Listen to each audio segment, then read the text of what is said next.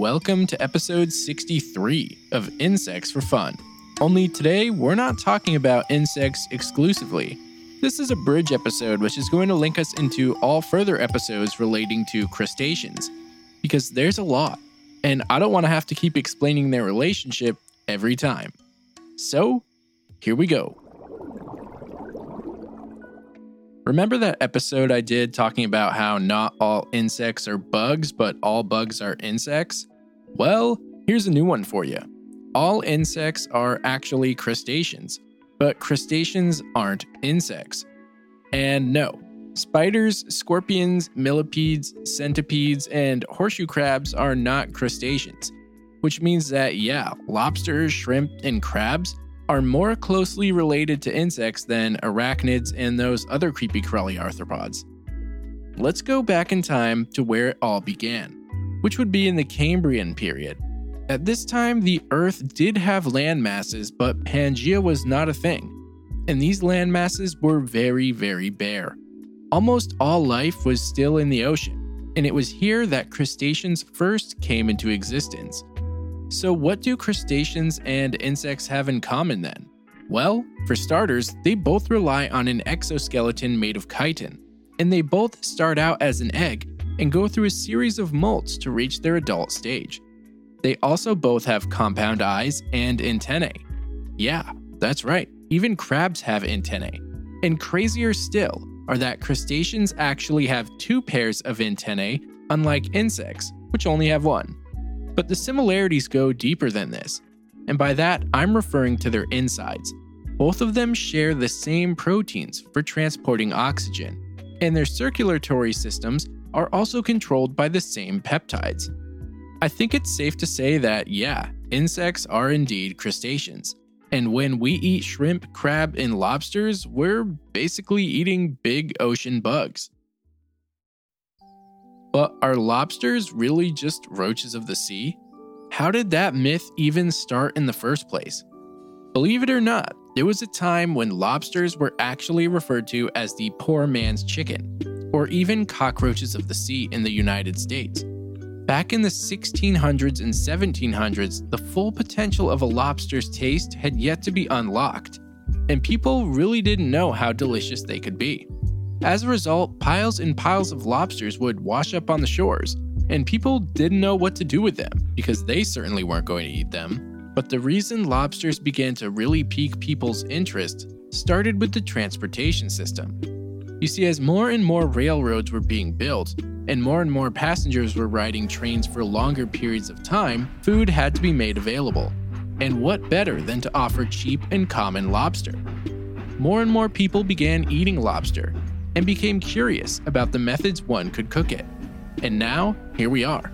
Lobster is considered a delicacy, and it fetches a high price.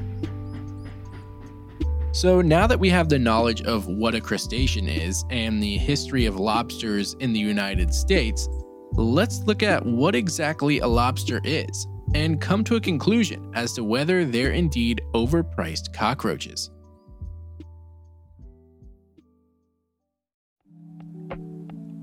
Not all lobsters are the same, and many crustaceans which have lobster in the name are not true lobsters.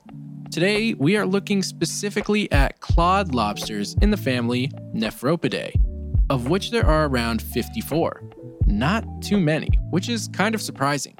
And I think there must be more as well, considering they all say we know more about our solar system than we do about the oceans on Earth. These clawed lobsters have 10 legs, but only 8 are used for walking. The front 3 pairs all have claws, so the big claws we crack open and eat are just one pair of 3 legs. Now, here's where it starts to get quite familiar. The body of a lobster contains 3 segments: the head, thorax, and abdomen. But with most crustaceans, the head and thorax are fused into something called a cephalothorax. Lobsters also contain large compound eyes, and get this, 3 pairs of antennae. The 2 really long ones we see are used for feeling the ground, and the others are for picking up chemical scents in the water. Some of you might be wondering what these smaller leg things are under the tail of a lobster, and those are called pleopods, or swimmerettes, and they help with swimming.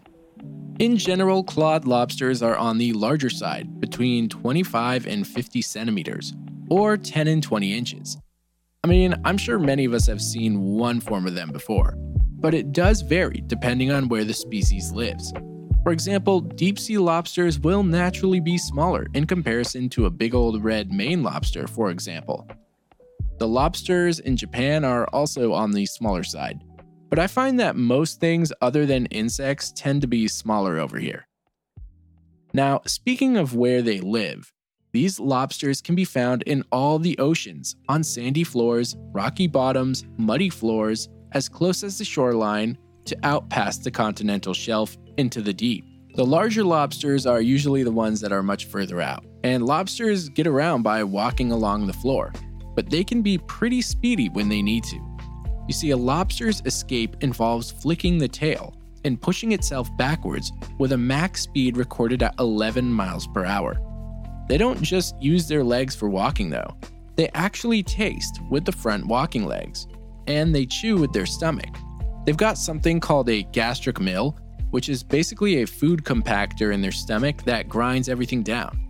Now, of course, a lobster can't just swallow things whole the way birds often do, and that's where the large claws come in. These guys usually break open and rip apart their meal to get it into smaller bite-sized chunks.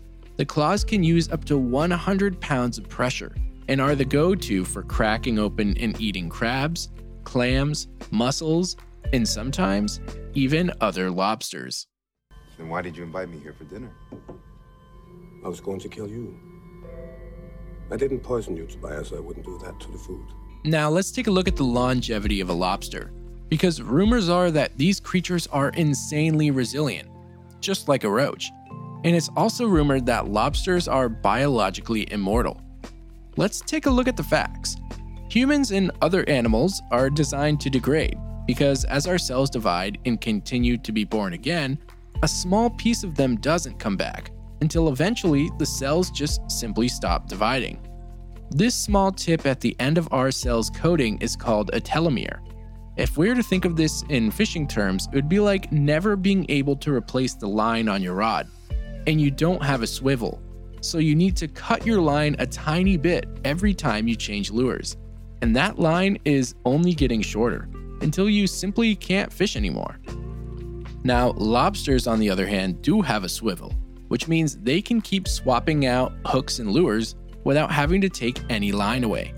And this swivel is an enzyme called telomerase.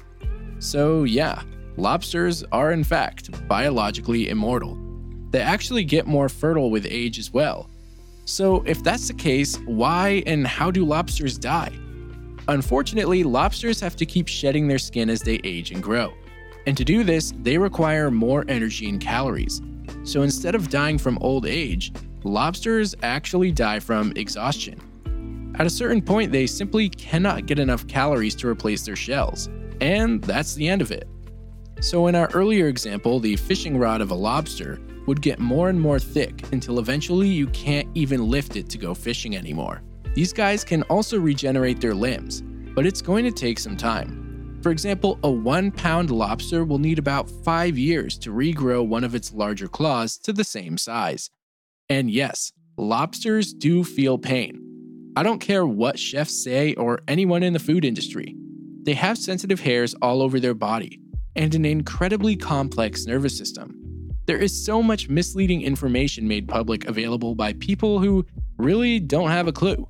For example, I read on a Maine lobster company website that insects and lobsters don't have brains, so they don't feel pain. Earlier, we got into the history of lobsters as a food source. But did you know that lobsters actually get grades? There are 3 grades given to a lobster upon its catch, and those are either new shell, hard shell, or old shell. And the price for each one increases with hardness. The reason is that harder lobsters can be shipped further away, but the meat is coarser. New shell lobsters are incredibly fragile and can barely be transported to the shore. The meat is tender though, and much more sweet when compared with harder shelled lobster. Here's another fun fact. Lobster shells can be used to make golf balls. It's been done before, and they look the same. The only problem is they can only go 70% of the distance. Okay, it's time for conclusions on whether lobsters are actually roaches of the sea. It's a no! They share similarities for sure, but they're not close enough on the family tree or even through appearance to be considered. There are definitely sea roaches though, but that's for a different episode. That wraps up today's topic. If you enjoyed the episode or enjoy the podcast, please make sure to give a rating and review if you can, so more people can find the show.